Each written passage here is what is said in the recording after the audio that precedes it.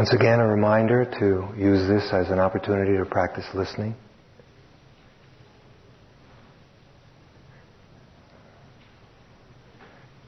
See if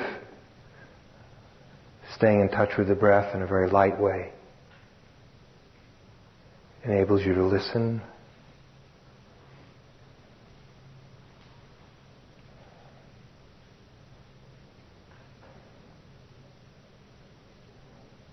When you get home, try and experiment. Listen to some of your favorite music and see if you can hear it as pure sound. Use the breath to help you. What the breath does, it helps cut down unnecessary thinking. So that when you listen to the music as pure sound, there's less of the associations that come along with the music. They may be pleasant ones, but it brings you closer, more intimate contact with the music itself. The same with seeing, as has been mentioned.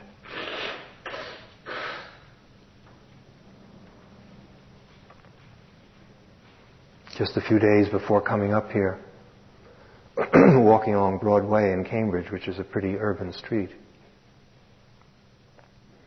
I heard a very nice bird sound, bird chirping.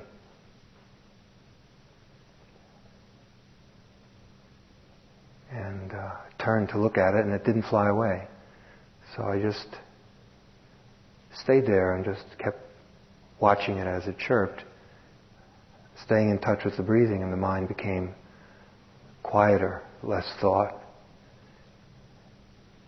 And every time the bird chirped, I could see, what do you call on a cold day when, you can see the breath? What does that call? Anyone? You know what I mean? It's like vapor, okay. And so the bird was going chirp, chirp, and each time it chirped, I saw vapor come out of its mouth. And I had never seen that before. It just made my day.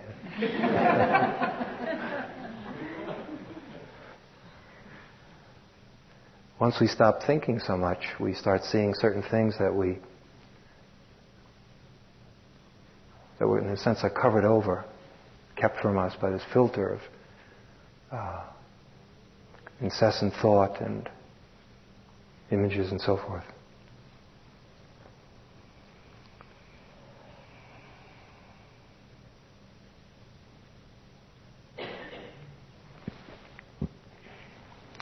Let's pick up from where we left off with Woody Allen. Great Dharma master. He is in an inverted way. In other words, don't do anything that he's doing and you'll be okay.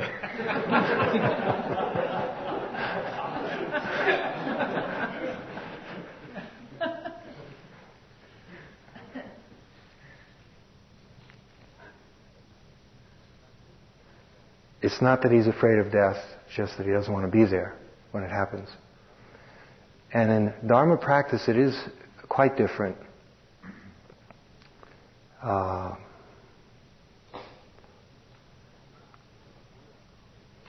The Buddha gave great importance to taking up death as a specific contemplation, and early in life. Not just for us old-timers, it's for young people to take up this contemplation of death. In our society, up until recently, people didn't do that, and then it would come all at once. People have such a hard time when they are, whether older or not, but unprepared for dying, and then it's so very difficult. And so for us, we start now, and then perhaps it won't be as difficult when the time comes. What I'd like to do tonight is just a few introductory remarks on the use of death awareness in Buddhist practice, and then, as much as time allows, go through an outline that I've drawn up, and you can all have copies before you go home to refresh your memory. of a specific set of contemplations, all of which are very helpful for our practice and our life. Are they the same or different? And they all use death in one way or another.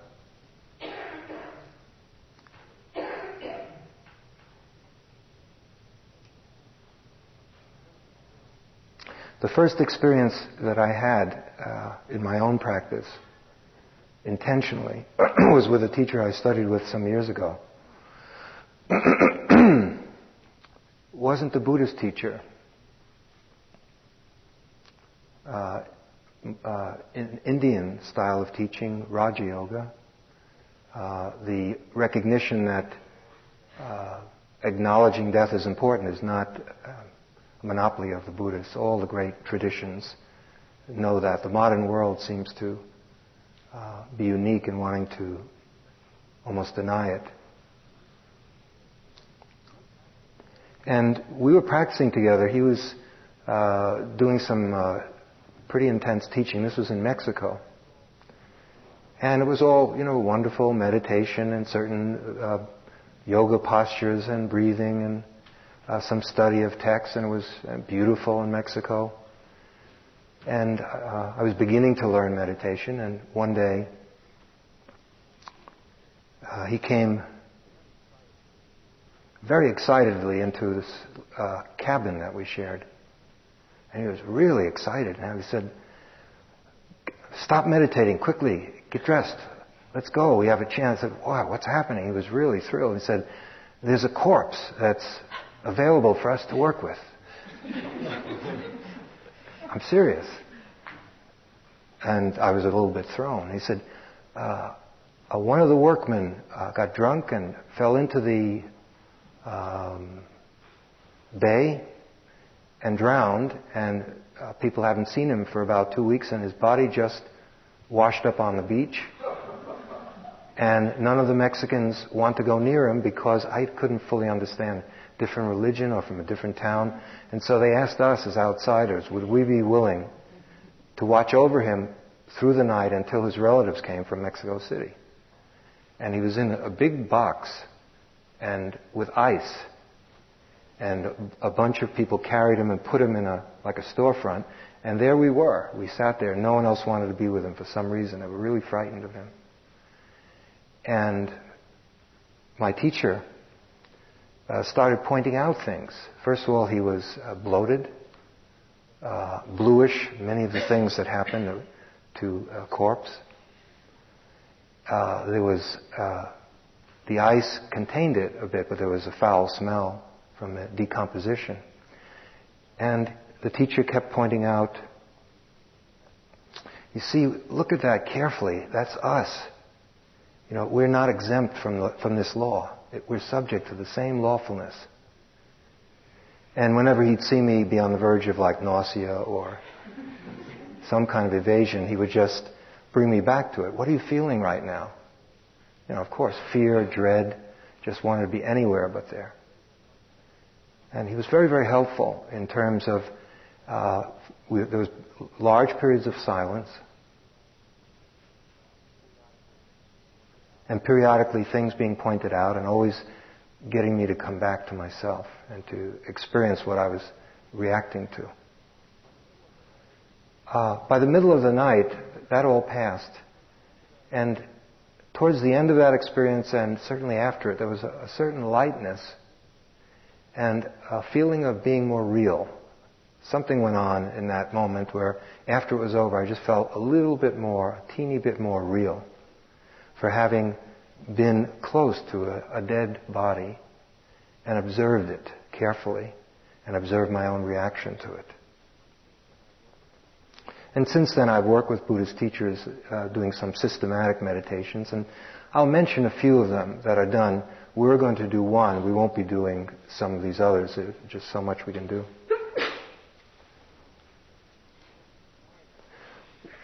Why contemplate death? Why,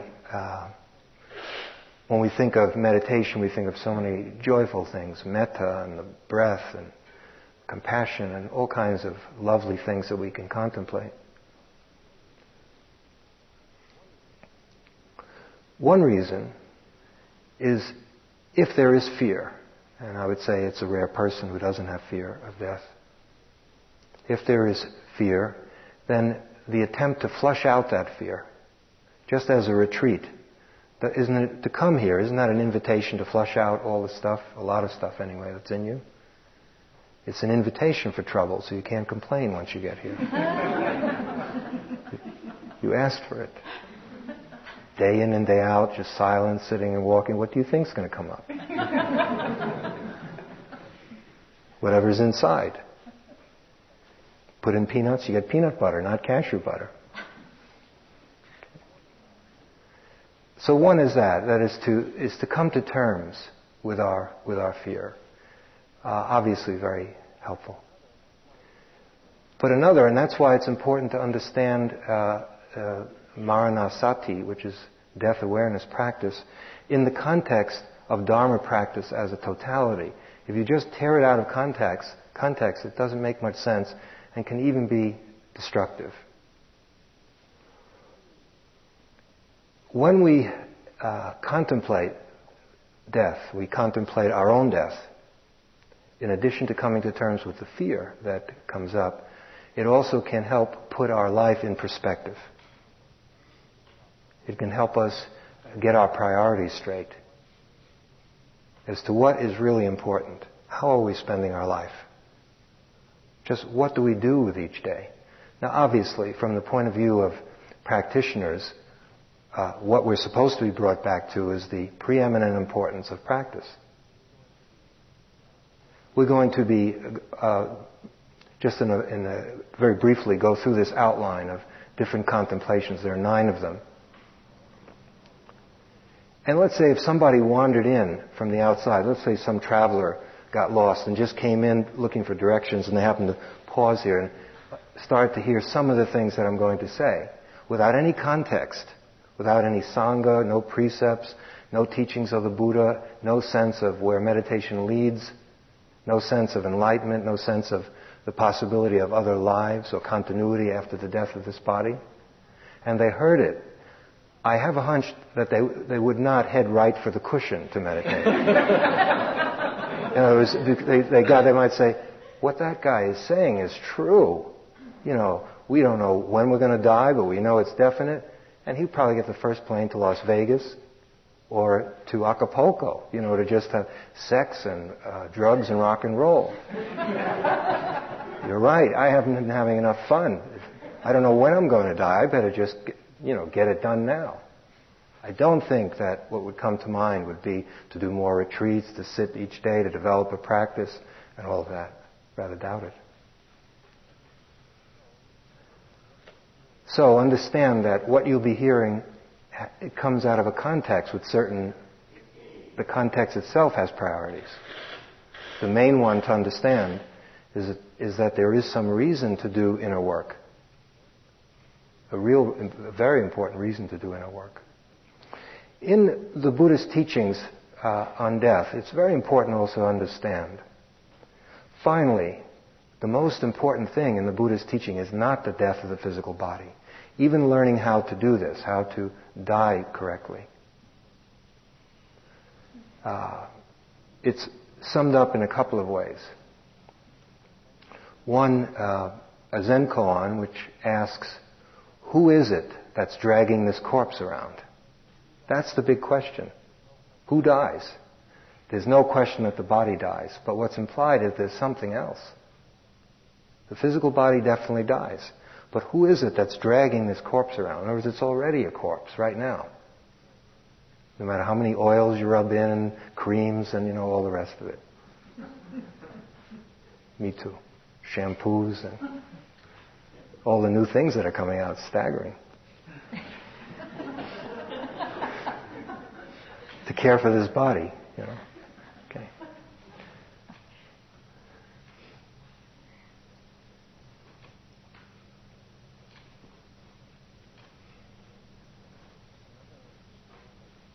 Another way in which it's been put is that the whole purpose of practice is to undergo the great death. The great death is not the death of the physical body.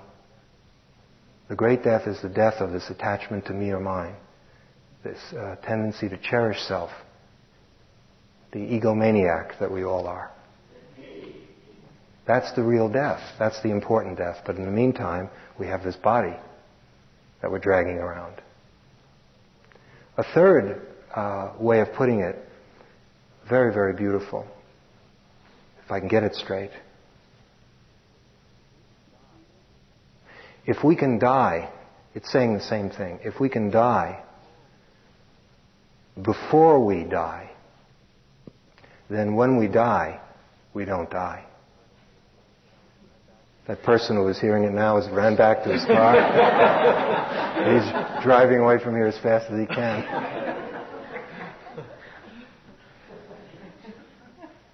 If we can die before we die, if we can die to the ego before the physical body dies, then when we die, when the physical body dies, we don't die. All this talk and the readings and the teachings that you've heard about nirvana or the unconditioned, as you know, it's sometimes called the deathless or the unborn. One teacher I had some years ago, and I was trying to get a sense of how do you know if you're progressing in this work?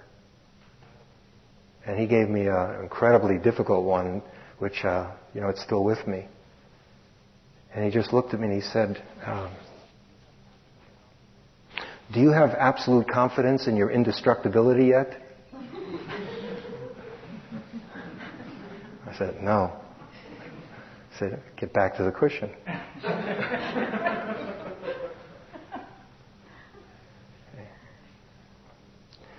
And these formal meditations that we'll touch upon a few tonight are wonderful and helpful. They're not done by all Buddhist practitioners. Some people find them useful, some don't.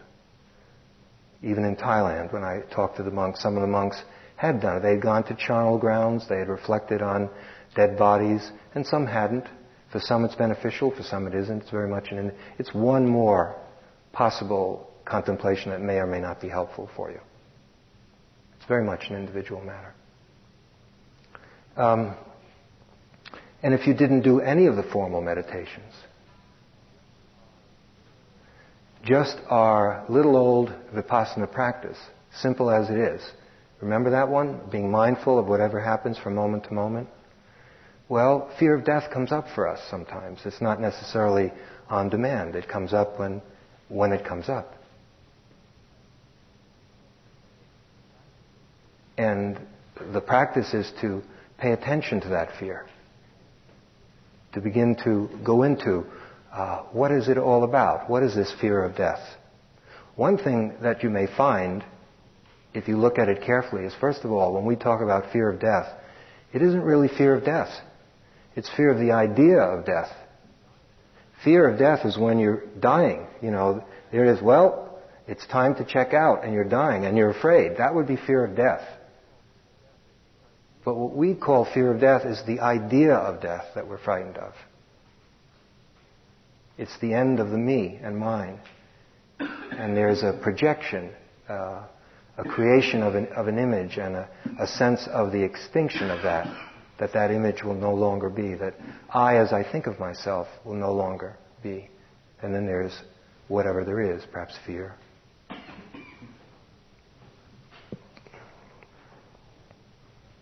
And since death is the big letting go, any practice, any aspect of our practice that deals with impermanence and letting go, of course, is helpful. Krishnamurti used to constantly remind people that die now, die right now while you're alive. Die to the attachments that we have from moment to moment. Die to your possessions. Die to your cherished images of yourself. Now is the time to die. So it's a dying from moment to moment. That is tremendously helpful. Okay. A few of the techniques that are used, and then you can get some sense, and then we'll go into briefly what we'll start to do tomorrow. It may take more, it may take a little bit more, a few more sessions or one more.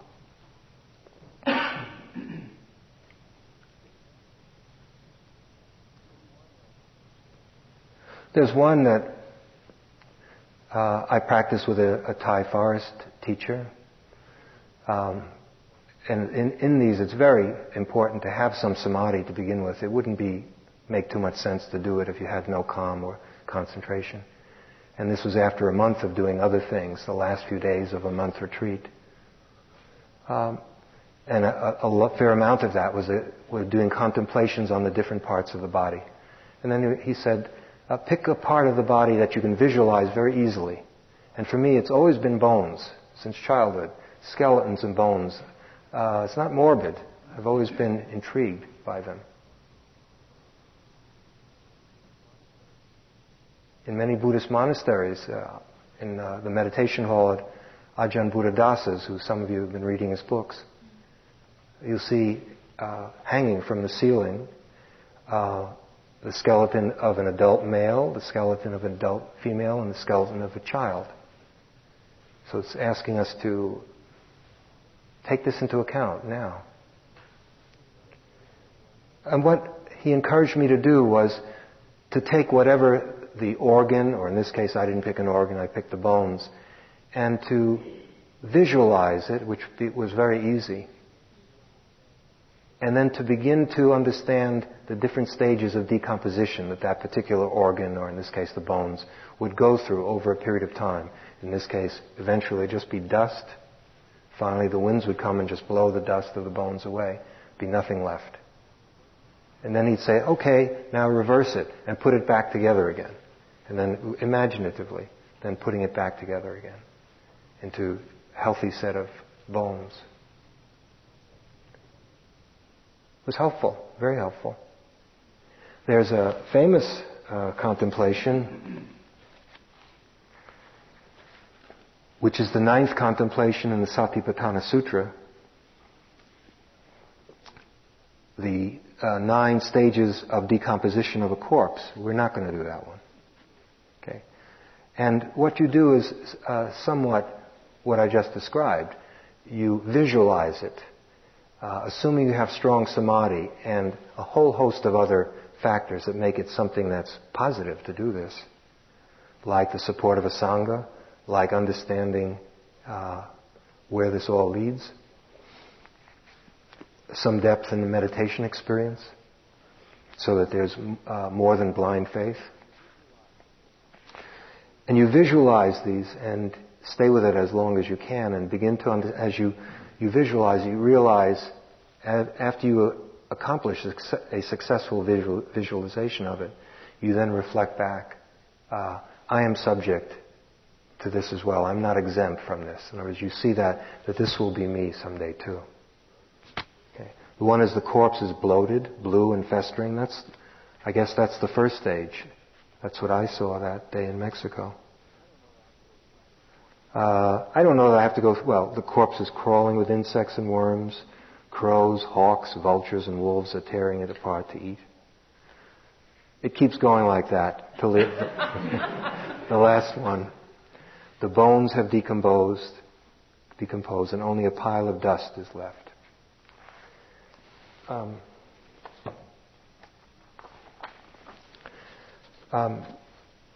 Let's move on to the contemplations that I would suggest that we do.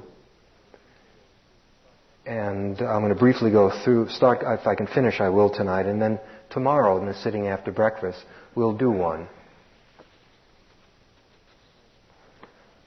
And as I mentioned, I'll try to get a copy to all of you, so that as a reminder for those of you who would like to do more of this. Okay, the first one is you take a theme.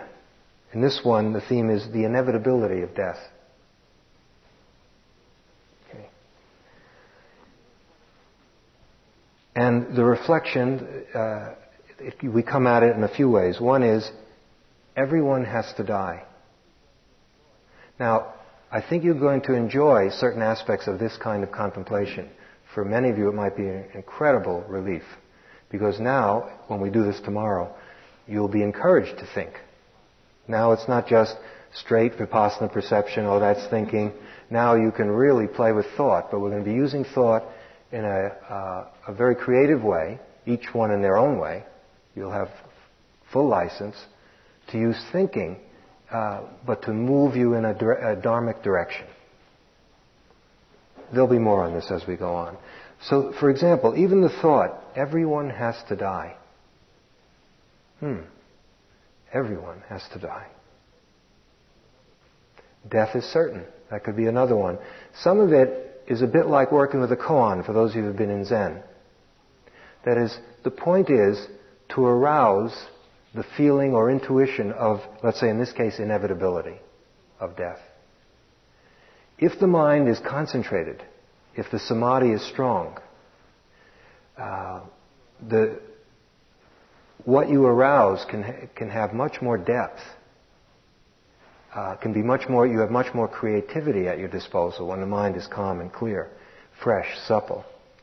And so then, let's say you contemplate it in a number of ways, and I'll mention a few of the ways in which it can be done, and you'll make up your own. So that let's say you do these, and then you arouse the feeling that corresponds to this fact that everyone must die. Everyone. And that feeling comes up. The samadhi will help you arouse it, and then once it's aroused, you join it with samadhi. That becomes your meditation object.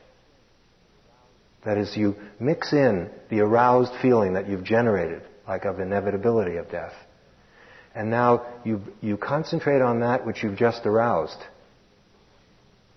And you mix in your capacity to attend to that so that it deepens, so that it sinks deeper into the heart.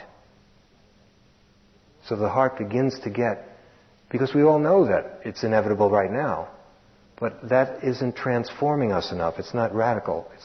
It doesn't have the power to go against delusion that will be here forever. Okay, how could you do that?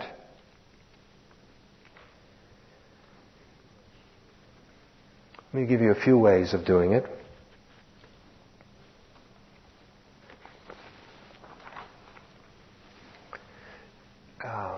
I've done this, and it can be quite powerful, and it led to an independent method for myself, which was useful for a while, and then it was not useful.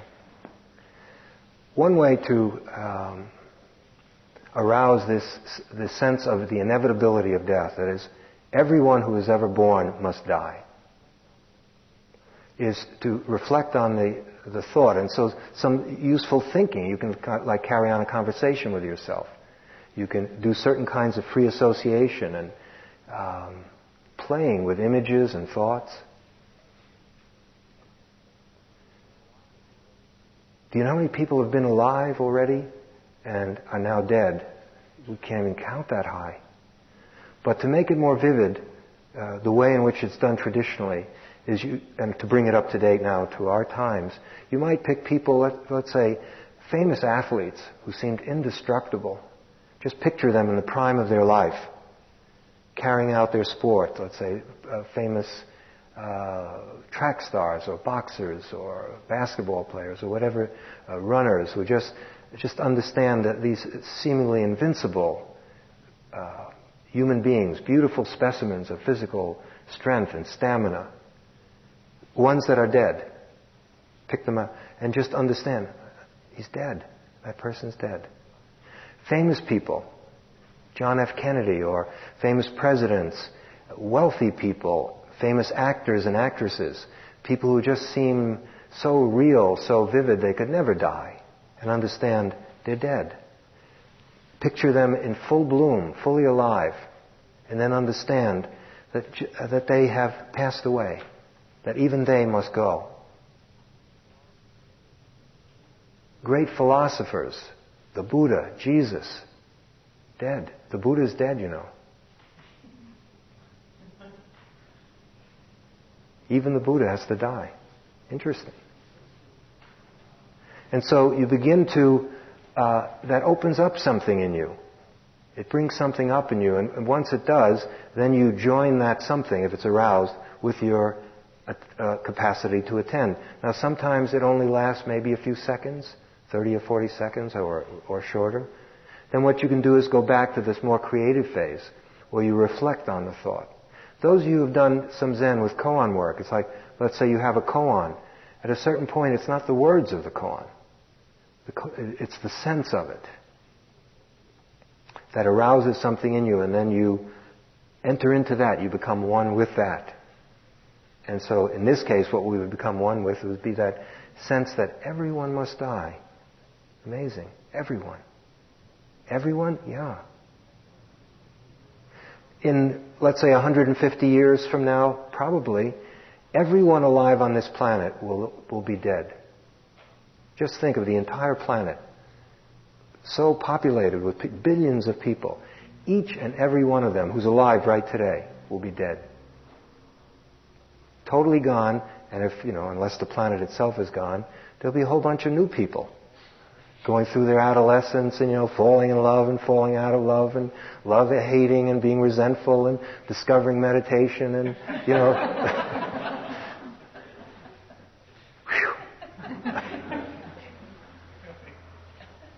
But everyone here today will be gone, all of us. We'll all be gone, all of us sweet people, we're so gentle and kind and practicing so hard. Bye-bye.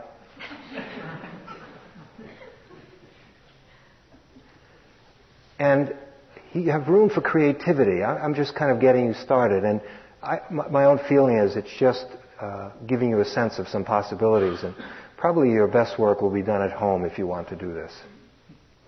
For me, when I started on this one, it led to something unexpectedly that was quite fruitful. One night I like old films. One other film fanatic here, at least one that I know. And there was one channel that used to play late at night. They would play all old films, from the late 30s, 40s. And one night I was watching this film, and I realized that everyone in the film was dead. The entire cast was dead, and I knew some of the directors were dead. The person who was composed the music was dead. And I looked at it. It was Clark Gable was in it. He was dead. And I've forgotten the woman who...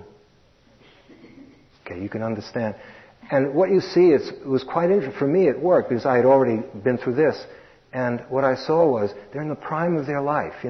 Clark Gable is, running around and virile and sensual, and, everyone is doing their thing. And you're looking at him, dead. Sort of, he's dead, she's dead, the extras are dead, the supporting cast are dead, people who got Academy Awards are dead, who didn't get Academy Awards are dead, people who sold popcorn are dead.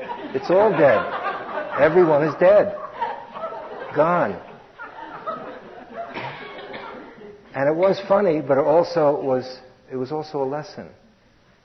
It was sort of an amazing use of the media, because you could see people right in front of you in the prime of their life.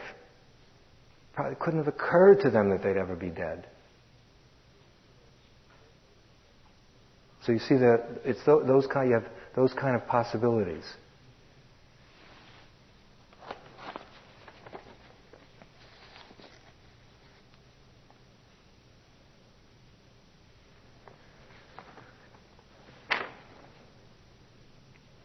It's a great leveler. When you start reflecting, you begin to see that no matter who the person is, it's very humbling. No matter how much how much education you've had, no matter what your job is, no matter what your income is, it doesn't care. Just a great level. Everyone must die, without exception. The second, which is another attempt to get at this. Oops. Our lifespan is decreasing continuously. Pretty obvious, right? That is, from moment to moment, time is running out. In some of the ancient teachings, they talk about when you're born, you're, in a sense, issued a certain number of breaths. And you live as long as those breaths hold out. And then when it becomes time to die, there comes a time when you breathe in, and then you breathe out, and then you don't breathe in again. And it's called death. And it's a sense, this one you can get a sense of time running out. Sometimes examples can be used of, well, you can do it even now. You can, at your own leisure, get a sense of the flowing quality of time right now. It's all happening. It's just all happening. But we're not attuned to that. If we were falling out of an airplane without a parachute, we would be. We would know that at a certain point we would hit the ground and probably be dead. But we're not paying attention to that. We know that we're going to die. Let's say we do. But it seems as if it's off in the future sometime. And so that's another kind of reflection that contributes to it. You will have this outline, so the third, I don't know if you want it, but you'll have it. Anyway. No, I think I wouldn't be introducing this if I didn't feel that, at least for some of you, it would really be helpful. Finally, it's not about anything morbid. Well, you'll see. Here's the third one. The second one. Okay, everyone has to die. Our lifespan is decreasing continuously. The third one, the amount of time spent during our life to develop the mind is very small. Now we begin to see it's beginning to assume a spiritual or a dharmic, it's starting to make sense from a dharmic point of view. What that's attempting to say, and here, obviously built into it, are the teachings of the Buddha, which if you don't subscribe to, this may not make as much sense as if you do subscribe to it. What it's pointing out is that in the Buddha's teaching, although it's true that the physical body dies, at the time of death, there is a mental continuum goes on. In other words, we do leave behind our body. We leave behind all of our possessions, the people who've been involved in our life, all of our book collection, our artwork, our great dishes, all of it is gone. But what we do take with us, this may not surprise you, is who we are. In other words, and that is the work we're doing on ourselves. That goes, that continues. So that, let me put it to you this way. Americans are supposed to be very sharp business people. From the point of view of Dharma, we're terrible business people. Because we're putting in an enormous amount of time and effort and energy to accumulate all kinds of things which will soon be in thrift shops, or our children will have them, or people we don't even know will have them, or they'll just be in the ground. We're putting an enormous amount of time in accumulating all of this stuff. And so it's a bad investment, really. And something that has continuity, namely our character, who we are, the depths of the different things that we learn as we practice. Not only knowledge, but qualities that we develop of wisdom, of compassion. We're not spending much time on that. Even though that has a future. We don't have a future in this sense. Do you know what I'm trying to say? So it's very bad business. So this one is trying to alert us to the fact that death is inevitable. It affects everyone. No one gets out of this one alive. But there is a continuity, and we're not taking care of that. Now here's where the picture brightens up a bit. And it's important that you see this in a balanced way. It's not just to work on our fear that we contemplate our death. It's to work on how precious life is.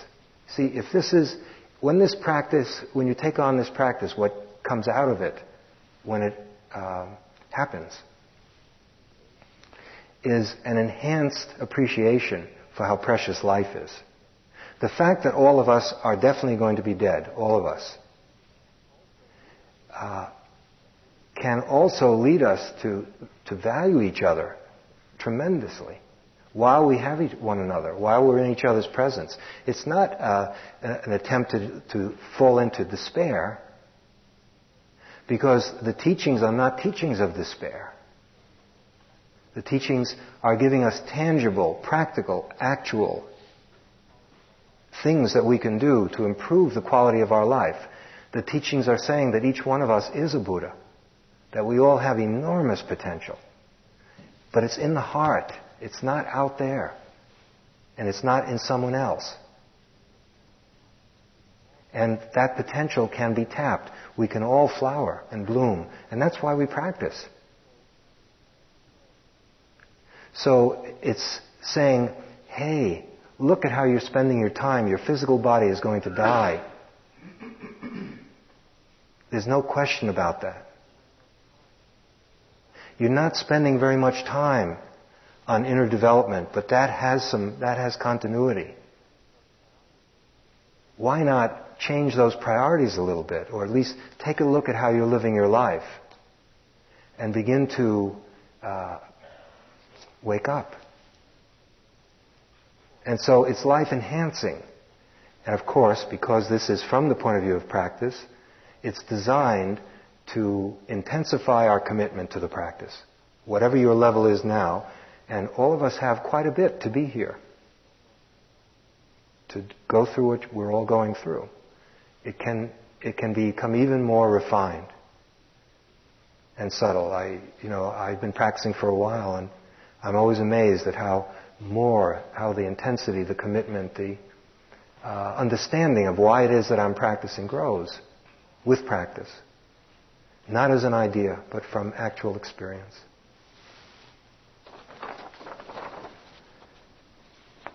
Let's continue, and I might go into the walking a little bit. Okay.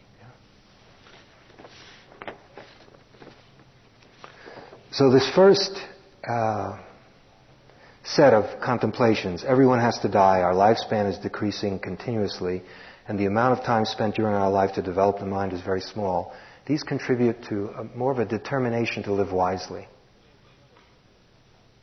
Okay. Then there's another set of contemplations, all which have to do with the uncertainty of the time of death. I'm not going to go into a huge amount of detail of these because I think they'll be pretty clear to you, very obvious. Human life expectancy is uncertain. This is the reflection. Human life expectancy is uncertain. How could you make that vivid? With people that you've known from history, your actual life, people can die at any time. We know we're going to die. We don't know when. Some beings die in the womb. Some beings die in infancy. Some beings die in adolescence. Many die later on. Certainly, eventually, all of us die in old age. Beginning to recognize that life is uncertain. We don't know how long we have to be here. Again, this can reinforce this sense of practicing now. Do the inner work now. Yeah, I think, after I make another $25,000 or $50,000, then I think I'm going to do that retreat that I've always wanted to do. Do it now. Now, this is what this is saying. Of course, it's up to each one of us to weigh everything and put it in total. We have families, we have responsibilities, and so forth. Human life is uncertain.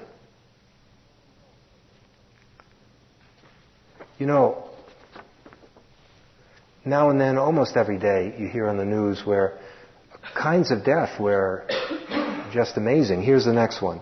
There are many causes of death. Endless, right? Hurricanes, earthquakes, floods, war, terrorists. We haven't even gotten to disease or old age yet. And very often, every day, I don't know how we could estimate the number, but I'm sure there's a fair number of people who die never would have thought that today was the day that they were going to die. You know, these strange deaths of people who are innocently shot down, you know, walking across the street or anything, really. And we don't tend to, when we wake up, think that today's a good day to die or I might die today. I better really love those people in my life. I better really be sensitive to everything I do, to myself, to everything that's going on that makes up life for me, my world. It just seems obvious, yeah, I'm going to die, but sort of the delusion, the fog that we're in, is that it's way off in the future sometime, especially if we're young. Those of us, you know, who have turned certain corners, we have a little bit better sense of it, but even us need to be reminded. You know, I use lots of, since adolescence, I've been what is now called a health faddist. That long before Buddhism, I was into blackstrap molasses and wheat germ and yogurt when that's what was considered the health natural foods movement. And there were no TV on the radio. I've forgotten his name. Carlton Fredericks would talk about how these wonder foods of yogurt, blackstrap molasses, and wheat germ. And I made my mother get them. I guess I wanted to live forever even then. And then later on, of course, I've learned much more about herbalism and massage and Feldenkrais and, you know, it's Alexander method and all kinds of herbs and vitamins and, you know, it's just endless now, right? And I use them. And I keep in shape. I do yoga and I do some breathing and I fast and I'm vegetarian for the most part and I do cleansings, you know, like with lemonade and maple syrup and you know, I do. Enemas, I do enemas. Coffee enemas, very good for the liver. And you know what? I could die in a second anyway. Doesn't matter. Doesn't matter. I'm not saying that I shouldn't do it or you shouldn't do it. Or, you know, if you need to lose some weight, you know, do it or stop smoking. I'm not saying, but it's unknown. It's an uncertainty. We have no idea. It's completely out of our hands. We don't live as if that's so, though. Okay, so there are many causes of death. Also, the human body is so fragile. This is the next one. We're into the sixth. We wound so easily. We break so easily. In a matter of moments, our status in terms of health can change. We know that, but we don't, in reflecting on it, it's still another way to come to the same place of appreciating what life we have, all of us, at whatever age, at whatever physical condition we're in. It's to help us to wake up. Okay, then we move to the last 7, 8, and 9. And the first had to do with inevitability of death. The second, the uncertainty of time of death, and of course, place. The next one, the fact that only insight into Dharma can help us at the time of death. Of course, this is what uniquely makes what we're doing so relevant and makes this contemplation at least potentially useful for some of us. The way you would do this, and I've done it, it's quite rich, is it's a kind of like psychodrama. You know, you just lie down and pretend that you're dying. Pretend that you've been told, okay, you don't have much time.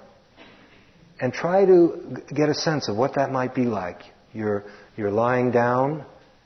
Remember, it's always best to do these things having done some breath awareness first or whatever, or metta, whatever it is to get very calm and concentrated. You're lying down and then you try to, through visualization, get a sense of, as honestly as you can, what it might be like in those last moments. And here are some of the reflections that have been used traditionally to help us do that. Our possessions and enjoyments cannot help. At this point, if you were, let's say, the things that make us feel better when we're off, let's say we're down or we feel sick, we have so many different books to read and TV programs to watch and our favorite this or that. And here we realize that none of our possessions can help us. They have nothing to offer us anymore. no matter how cherished, no matter how ancient, no matter how antique, no matter how much pleasure you've gotten from it. A book of your favorite poetry, great artwork, statue of the Buddha. Not much, anyway. So our possessions and enjoyments can't help. It starts to get even deeper. Our loved ones cannot help. The people who love us, this is assuming there are people who love us. Many people die without people who love them around them. That even these people who wish the best for us, they will have to let go of us and we will have to let go of them. And to feel our way into that. Of course, the attachment to possessions is nothing compared to this, where we have to say goodbye to people who we've known all our life.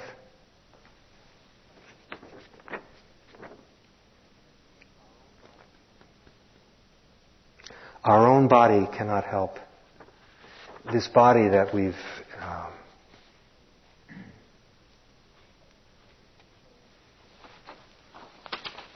been so intimate with, that we've taken such good care of in endless ways, some of which have been mentioned already. We've groomed it, we've dressed it, we've looked at it, it's so close to us, we're with it all the time. We sleep with it, we bathe it, we care for it when it's sick. And at this point, it can't help us anymore. There's nothing it can do. It's not that death is coming from outside, it's coming from inside. We're in the process of shedding that body. At that point, then what is there? What is there? And of course, now we get to all the great spiritual traditions. I don't know them as well as I know the Buddhist teaching. Certainly, the Catholic tradition has great respect for those last moments, those period of dying. The Tibetan tradition, as you know. But it's in all the Buddhist teachings. What is said here is the only thing that you can count on. You can't count on anything else. Now, that means our possessions cannot help us.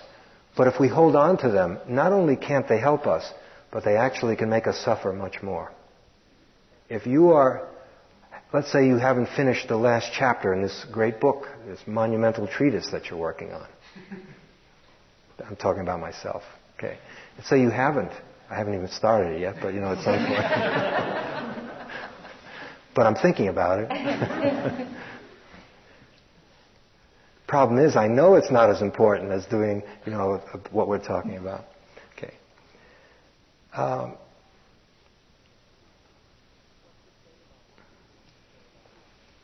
What's the state of our mind? What's the state of our heart?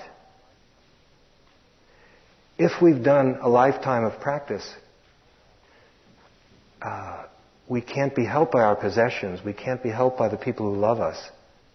I mean, to some degree, I'm sure. But it's absolutely essential to let go. If we don't let go, we'll be tormented. And it's very, very important to die at peace with ourselves, to die at peace with those people in our lives, to have conflicts worked out, resolved. To die reviewing our life when it becomes time to die. It would be nice if when we review our life, we feel that we've lived in a way that we approve of, that we've lived with at least some kindness, some wisdom, some compassion, that our life has meant something to us and to others, even in a very, very small way. Now, I'd like to get to just touch on a little point. It's a very big subject. It's what I feel personally strongest about. A long time ago, one of the first teachers that a number of us has was Anagarika Munindra. Some of you may remember him, a teacher from India. And this must have been, however old IMS is, it was in the very early days. That's how many years ago it was. And I remember we talked about death, and Munindra said, at the time of death, it's too late. decide that you want to be awake, to die wakefully. If you haven't trained to get your mind in a state, in other words, if you haven't practiced, you won't be able to. You'll be pulled away by all kinds of things, probably. So he said, the best way to take care of your death is to do this practice, just this ordinary practice. It's not even contemplating death, it's just contemplating the breath, doing the walking, etc. And here's the part that I find great beauty in and great strength in. You know, I don't know how much confidence you have in rebirth. And now there's some wonderfully convincing books. Many of you have read the new book by Stogyo Rinpoche on the Tibetan Book of the Dead. The Tibetans, more than anyone I know, have charted what happens. You know, the different states that one goes through after death. And in one sense, that's quite reassuring. That means, boy, someone knows where we're going. You know, in the Bardo states, the in-between, and the possibilities for all kinds of skillful practices that can help us enhance where our next life is. Now, maybe that's true. Maybe it's true, maybe it isn't. You know, the first part of my life was spent with very scientifically inclined people who just thought, look, it's all nonsense. At the time of death, your body goes into the ground and that's it. Curtains. All the rest of it is just our childishness. We're just afraid of the fact that it's over.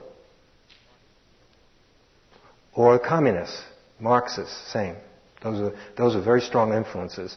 The religious people were discredited in my life when I was growing up. All of those old people from Russia and Poland, they don't know what they're talking about. And then now, for the last quite a few years, there's all this rebirth and this and that. Now, when I think of the Tibetans that I've spent time with, they have total confidence that there's definitely rebirth. As much confidence as the Marxists had that there totally isn't any rebirth. You know, I put them together and I say, boy, why don't you two get together? You're both totally confident. We're definitely going to die and that's it. Oh, we're definitely going to die, but it's not it. I hope the Tibetans are right, frankly. But here's my point.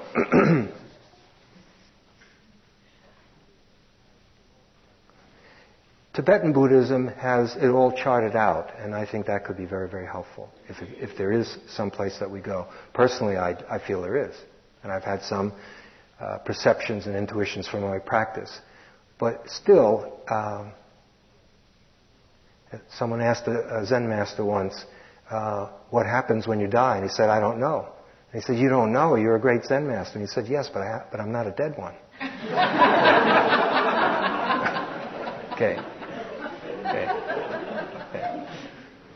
Okay, now maybe you feel great confidence in rebirth. In Harvard Square, everyone believes in reincarnation. Now. You know, like, oh yeah, you probably were in your past lifetime, and now you're going to be, and you were, and everyone was high-ranking. I was in the court of Julius Caesar, and I was, you know, no one cleaned out the bathroom somehow. You know. And now it's mostly humorous, but it's now become part of our, of course, and it's just part of being sophisticated and modern to, obviously, there's more to go than this, and those dopey people who are stuck in science and Marxism, who think we just go into the ground. But you know, if you try to get really honest with yourself, do you have total confidence? Do you, really? Do you know what's next? Or is it really, when you get honest, a complete mystery as to what happens when this body dies? Okay, let's assume that the Tibetans are correct, and there are all these stages. I mean, all the Buddhists are saying it's not over, so they're not unique.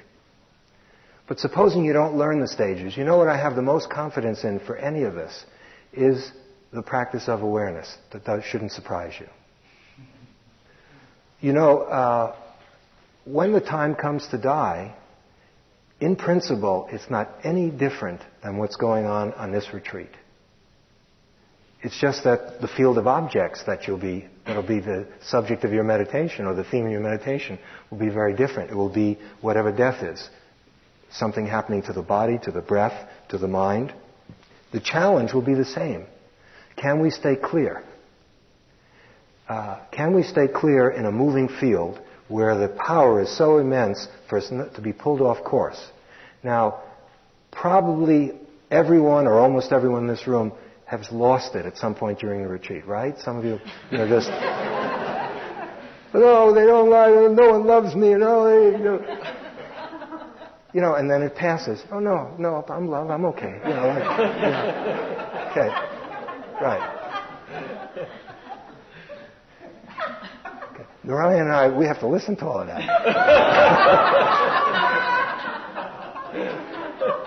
I don't mean to be callous,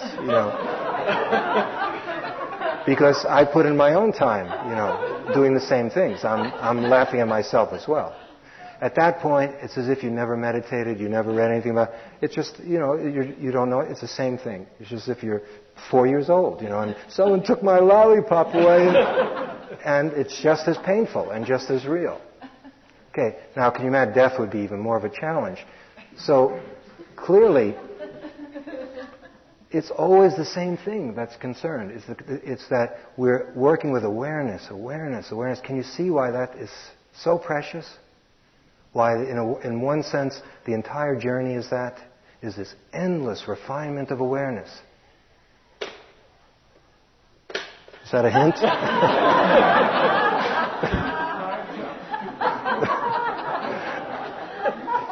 Okay. Just a few more very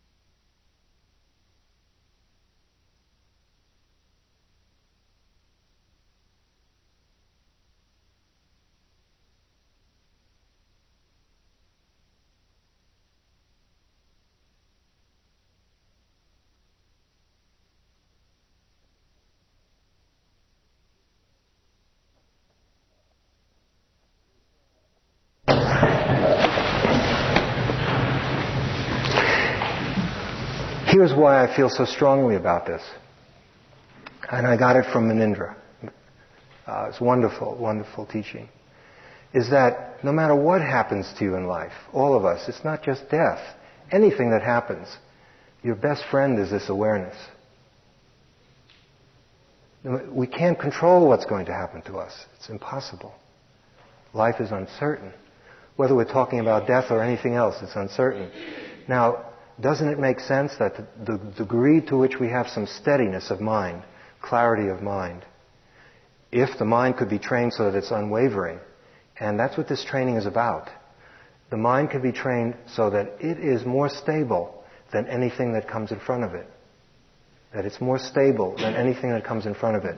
Here's the mind, and no matter what comes in front of it, it's unwavering. Now, what if we had a mind that was even moving in that direction, a little bit like that?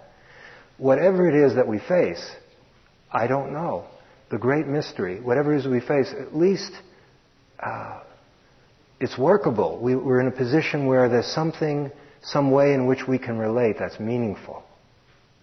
I find that very comforting.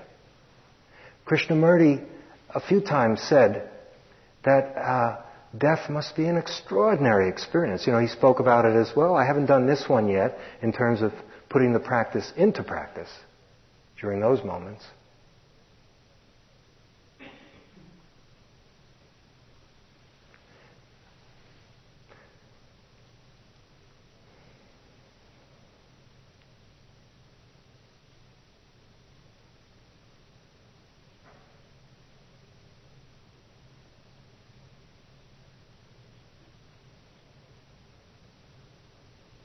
The contemplations on death are not a message of despondency, to be forlorn, but rather a message of putting our priorities in order and to wake up to this wonder that we all have of being alive. And that there is available to us something which for short is called the Dharma. And that this is a message of immense potential and fruit and fruition. And so that's why we do the death awareness. That's why we'll do it in a small way tomorrow morning.